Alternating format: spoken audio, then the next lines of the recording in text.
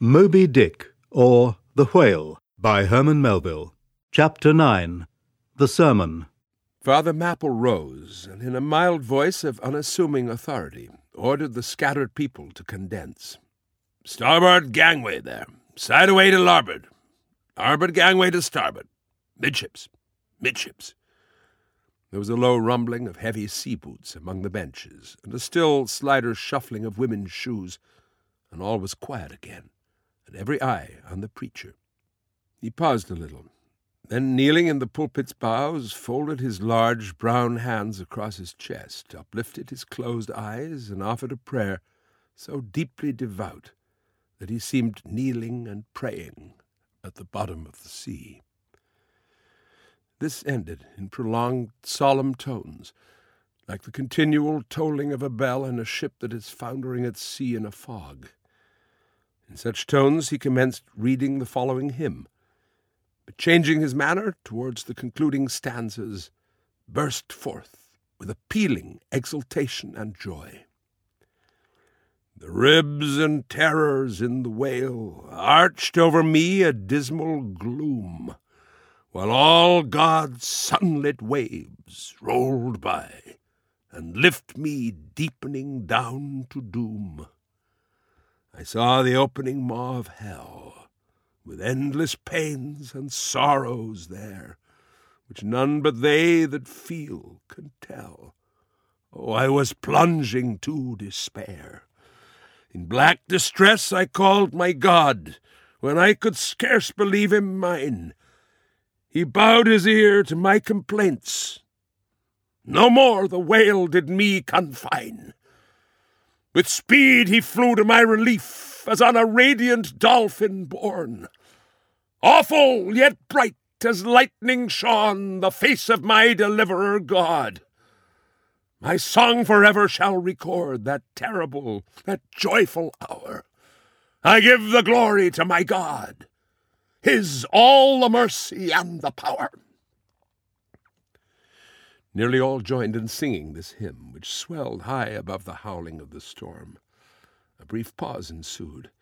The preacher slowly turned over the leaves of the Bible, and at last, folding his hand down upon the proper page, said, "Beloved shipmates, clinch the last verse of the first chapter of Jonah.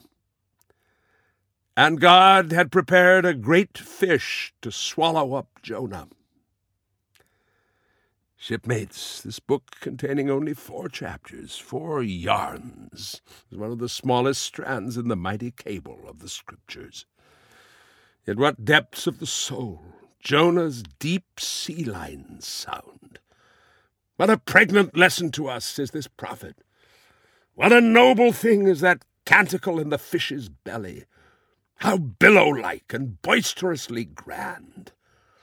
We feel the floods surging over us. We sound with him to the kelpy bottom of the waters. Seaweed and all the slime of the sea is about us. But what is this lesson that the book of Jonah teaches? Shipmates, it is a 2-stranded lesson. A lesson to us all as sinful men, and a lesson to me as a pilot of the living God. As sinful men, it is a lesson to us all, because it is a story of the sin, hard-heartedness, suddenly awakened fears, the swift punishment, repentance, prayers, and finally the deliverance and joy of Jonah. As with all sinners among men, the sin of this son of Amittai was in his willful disobedience of the command of God. Never mind now what that command was, or how conveyed, which he found a hard command. But all the things that God would have us do are hard for us to do. Remember that. And hence he oftener commands us than endeavors to persuade. And if we obey God, we must disobey ourselves. And it is in this disobeying ourselves wherein the hardness of obeying God consists. With this sin of disobedience in him, Jonah still further flouts at God by seeking to flee from him. He thinks that a ship made by men will carry him into countries where God does not reign, but only the captains of this earth. He skulks about the wharves of Joppa and seeks a ship that's bound for Tarshish. There lurks, perhaps, a hitherto unheeded meaning here. By all accounts, Tarshish could have been no other city than the modern Cadiz. That's the opinion of learned men. And where is Cadiz, shipmates? Cadiz is in Spain, as far by water from Joppa as Jonah could possibly have sailed in those ancient days when the Atlantic was an almost unknown sea. Because Joppa, the modern Jaffa, shipmates, is on the most easterly coast of the Mediterranean, the Syrian, and Tarshish or Cadiz more than 2,000 miles to the westward from that, just outside the Straits of Gibraltar. See ye not, then, shipmates, that Jonah sought to flee worldwide from God? Miserable man! Oh, most contemptible and worthy of all scorn, with slouched hat and guilty eye, skulking from his God, prowling among the shipping like a vile burglar hastening to cross the seas, so disordered, self-condemning in his look, that had there been policemen in those days, Jonah, on the mere suspicion of something wrong, had been arrested ere he touched a deck. How plainly he's a fugitive. No baggage, not a hat-box, valise, or carpet-bag. No friends accompany him to the wharf with their adieu. At last, after much dodging search, he finds the Tarshish ship receiving the last items of her cargo, and as he steps on board to see its captain in the cabin, all the sailors for the moment desist from hoisting in the goods, to mark the stranger's evil eye. Jonah sees this, but in vain he tries to look all ease and confidence. In vain essays his wretched smile. Strong intuitions of the man assure the mariners he can be no innocent. In their gamesome but still serious way, one whispers to the other, "Jack, he's robbed a widow." Or, "Joe, do you mark him? He's a bigamist." Or, "Harry, lad, I guess he's the adulterer that broke jail in old Gomorrah. Or belike one of the missing murderers from Sodom."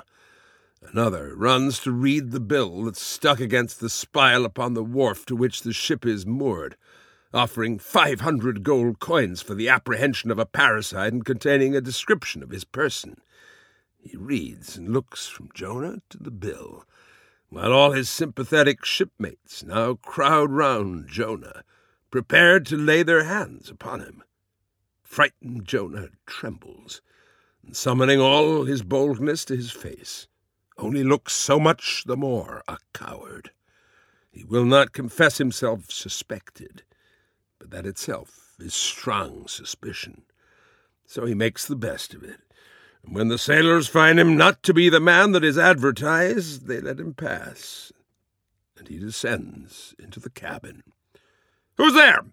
cries the captain at his busy desk, hurriedly making out his papers for the customs. "Who's there?"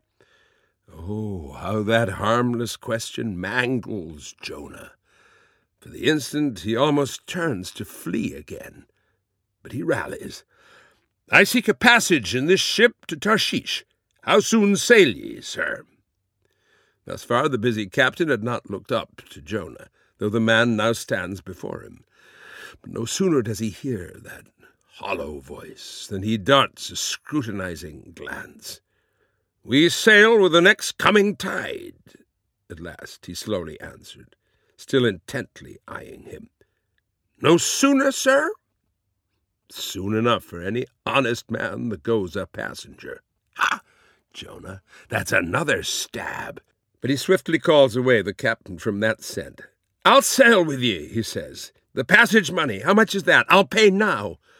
For it is particularly written, shipmates, as if it were a thing not to be overlooked in this history, that he paid the fare thereof, ere the craft did sail. And taken with the context, this is full of meaning. Now Jonah's captain, shipmates, was one whose discernment detects crime in any, but whose cupidity exposes it only in the penniless. In this world, shipmates, Sin that pays its way can travel freely and without a passport, whereas virtue, if a pauper, is stopped at all frontiers. So Jonah's captain prepares to test the length of Jonah's purse, ere he judge him openly. He charges him thrice the usual sum, and it's assented to. Then the captain knows that Jonah is a fugitive, but at the same time resolves to help a flight that paves its rear with gold. Yet when Jonah fairly takes out his purse, prudent suspicions still molest the captain. He rings every coin to find a counterfeit. Not a forger, anyway, he mutters, and Jonah is put down for his passage. "Point out my stateroom, sir," says Jonah now. "I'm travel-weary. I need sleep." "Thou lookest like it," says the captain. "There's thy room." Jonah enters and would lock the door, but the lock contains no key. Hearing him foolishly fumbling there, the captain laughs lowly to himself, and mutters something about the doors of convict cells being never allowed to be locked within. All dressed and dusty as he is, Jonah throws himself into his berth and finds the little stateroom ceiling almost resting on his forehead. The air is close, and Jonah gasps. Then, in that contracted hole, sunk too beneath the ship's waterline, Jonah feels the heralding presentiment of that stifling hour, when the whale shall hold him in the smallest of his bowels' wards. Screwed at its axis against the side, a swinging lamp slightly oscillates in Jonah's room, and the ship heeling over towards the wharf with the weight of the last bales received, the lamp, flame and all, though in slight motion, still maintains a permanent obliquity with reference to the room, though in truth infallibly straight itself, it but made obvious the false lying levels among which it hung. The lamp alarms and frightens Jonah. As lying in his berth, his tormented eyes roll round the place, and this thus far successful fugitive finds no refuge for his restless glance. But that contradiction in the lamp more and more appalls him. The floor, the ceiling, and the side are all awry. "Oh, so my conscience hangs in me," he groans. "Straight upwards, so it burns. But the chambers of my soul are all in crookedness." Like one who after a night of drunken revelry hies to his bed, still reeling, but with conscience yet pricking him, as the plungings of the Roman racehorse, but so much the more strike his steel tags into him, as one who in that miserable plight still turns and turns in giddy anguish, praying God for annihilation until the fit be past, and at last, amid the whirl of woe, he feels a deep stupor steals over him, as over the man who bleeds to death. For conscience is the wound, and there's naught to staunch it. So, after sore wrestling in his berth, Jonah's prodigy of ponderous misery drags him drowning down to sleep. And now the time of tide has come. The ship casts off her cables, and from the deserted wharf the uncheered ship for Tarshish, all careening, glides to sea. That ship, my friends, was the first of recorded smugglers. The contraband was Jonah. But the sea rebels. He will not bear the wicked burden. A dreadful storm comes on. The ship is like to break. But now when the boatswain calls all hands to lighten her, when boxes, bales, and jars are clattering overboard, when the wind is shrieking and the men are yelling, and every plank thunders with trampling feet right over Jonah's head, in all this raging tumult, Jonah sleeps his hideous sleep. He sees no black sky and raging sea, feels not the reeling timbers, and little hears he or heeds he the far rush of the mighty whale, which even now with open mouth is cleaving the seas after him. Aye, shipmates, Jonah was gone down into the sides of the ship, a berth in the cabin, as I have taken it, and was fast asleep. But the frightened master comes to him and shrieks in his dead ear, "What meanest thou, O sleeper? Arise!" Startled from his lethargy by that direful cry, Jonah staggers to his feet, and stumbling to the deck, grasps a shroud to look out upon the sea. But at that moment he is sprung upon by a panther billow, leaping over the bulwarks. Wave after wave thus leaps into the ship, and finding no speedy vent, runs roaring fore and aft, till the mariners come nigh to drowning while yet afloat. And ever, as the white moon shows her affrighted face from the steep gullies and the blackness overhead, aghast, Jonah sees the rearing bowsprit pointing high upward, but soon beat downward again towards the tormented deep. Terrors upon terrors run shouting through his soul. In all his cringing attitudes, the god-fugitive is now too plainly known. The sailors mark him. More and more certain grow their suspicions of him, and at last, fully to test the truth, by referring the whole matter to high heaven, they all outward to casting lots, to see for whose cause this great tempest was upon them. The lot is Jonah's. That discovered, then how furiously they mob him with their questions. "What is thine occupation? Whence comest thou? Thy country? What people?" But mark now, my shipmates, the behaviour of poor Jonah. The eager mariners but ask him who he is and where from, whereas they not only receive an answer to those questions, but likewise another answer to a question not put by them. But the unsolicited answer is forced from Jonah by the hard hand of God that is upon him. "I am a Hebrew," he cries, and then, "I fear the Lord, the God of heaven, who hath made the sea and the dry land." Fear him, Jonah? Aye, well mightest thou fear the Lord God then. Straightway he now goes on to make a full confession, whereupon the mariners became more and more appalled, but still are pitiful. For when Jonah, not yet supplicating God for mercy, since he but too well knew the darkness of his deserts, when wretched Jonah cries out to them to take him and cast him forth into the sea, for he knew that for his sake this great tempest was upon them, they mercifully turn from him, and seek by other means to save the ship. But all in vain. The indignant gale howls louder. Then, with one hand raised invokingly to God, with the other, they not unreluctantly lay hold of Jonah. And now behold Jonah taken up as an anchor and dropped into the sea, when instantly an oily calmness floats out from the east, and the sea is as Jonah carries down the gale with him, leaving smooth water behind. He goes down in the whirling heart of such a masterless commotion that he scarce heeds the moment when he drops seething into the yawning jaws awaiting him, and the whale shoots to all his ivory teeth, like so many white bolts, upon his prison. Then Jonah prayed unto the Lord out of the fish's belly. But observe his prayer, and learn a weighty lesson.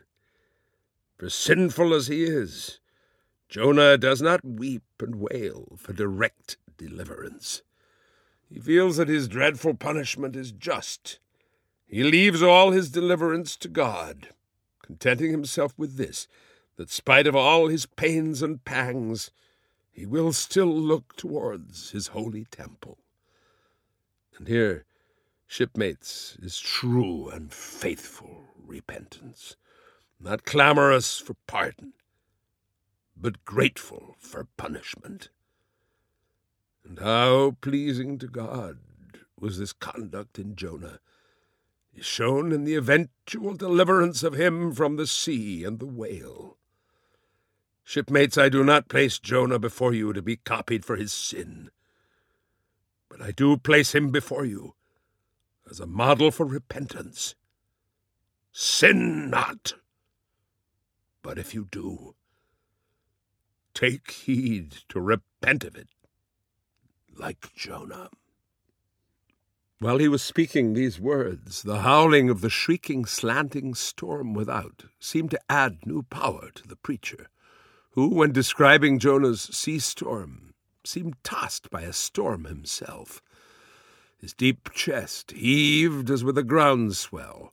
His tossed arms seemed the warring elements at work, and the thunders that rolled away from off his swarthy brow, and the light leaping from his eye, made all his simple hearers look on him with a quick fear that was strange to them. There now came a lull in his look, as he silently turned over the leaves of the book once more, and at last, standing motionless with closed eyes, for the moment seemed communing with God and himself. But again he leaned over towards the people, and bowing his head lowly, with an aspect of the deepest yet manliest humility, he spake these words: "Shipmates, God has laid but one hand upon you. Both his hands press upon me. I have read ye by what murky light may be mine the lesson that Jonah teaches to all sinners, and therefore to ye, and still more to me, for I am a greater sinner than ye. And now how gladly would I come down from this masthead, and sit on the hatches there where you sit, and listen as you listen, while some one of you reads me that other and more awful lesson which Jonah teaches to me as a pilot of the living God. How, being an anointed pilot prophet, or speaker of true things, and bidden by the Lord to sound those unwelcome truths in the ears of a wicked Nineveh, Jonah, appalled at the hostility he should raise, fled from his mission, and sought to escape his duty and his God by taking ship at Joppa. But God is everywhere. Tarshish he never reached. As we have seen, God came upon him in the whale, and swallowed him down to living gulfs of doom, and with swift slantings tore him along into the midst of the seas, where the eddying depths sucked him 10,000 fathoms down, and the weeds were wrapped about his head, and all the watery world of woe bowled over him. Yet even then, beyond the reach of any plummet, out of the belly of hell, when the whale grounded upon the ocean's utmost bones, even then God heard the engulfed, repenting prophet when he cried. Then God spake unto the fish, and from the shuddering cold and blackness of the sea the whale came breaching up towards the warm and pleasant sun, and all the delights of air and earth, and vomited out Jonah upon the dry land. When the word of the Lord came a second time, and Jonah bruised and beaten his ears like two seashells still multitudinously murmuring of the ocean, Jonah did the Almighty's bidding. And what was that, shipmates? To preach the truth to the face of falsehood. That was it. This, shipmates, this is that other lesson. And woe to that pilot of the living God who slights it. Woe to him whom this world charms from gospel duty. Woe to him who seeks to pour oil upon the waters when God has brewed them into a gale. Woe to him who seeks to please rather than to appall. Woe to him whose good name is more to him than goodness. Woe to him who in this world courts not dishonor. Woe to him who would not be true even though to be false were salvation. Yea, woe to him who, as the great pilot Paul has it, while preaching to others, is himself a castaway. He drooped and fell away from himself for a moment. Then, lifting his face to them again, showed a deep joy in his eyes, as he cried out with a heavenly enthusiasm, "But, oh, shipmates, On the starboard hand of every woe there is a sure delight, and higher the top of that delight than the bottom of the woe is deep. Is not the main truck higher than the kelson is low? Delight is to him a far, far upward and inward delight, who against the proud gods and commodores of this earth ever stands forth his own inexorable self. Delight is to him whose strong arms yet support him when the ship of this base, treacherous world has gone down beneath him. Delight is to him who gives no quarter in the truth, and kills, burns, and destroys all sin, though he pluck it out from under the robes of senators and judges. Delight, top-gallant delight, is to him who acknowledges no law all Lord, but the Lord his God, and is only a patriot to heaven. Delight is to him whom all the waves of the billows of the seas of the boisterous mob can never shake from this sure keel of the ages. And eternal delight and deliciousness will be his, who coming to lay him down can say with his final breath, O Father, chiefly known to me by thy rod, mortal or immortal, here I die. I have striven to be thine more than to be this world's or mine own. Yet this is nothing. I leave eternity to thee. For what is man that he should live out the lifetime of his God? He said no more, but slowly waving a benediction, covered his face with his hands, and so remained kneeling till all the people had departed, and he was left alone in the place.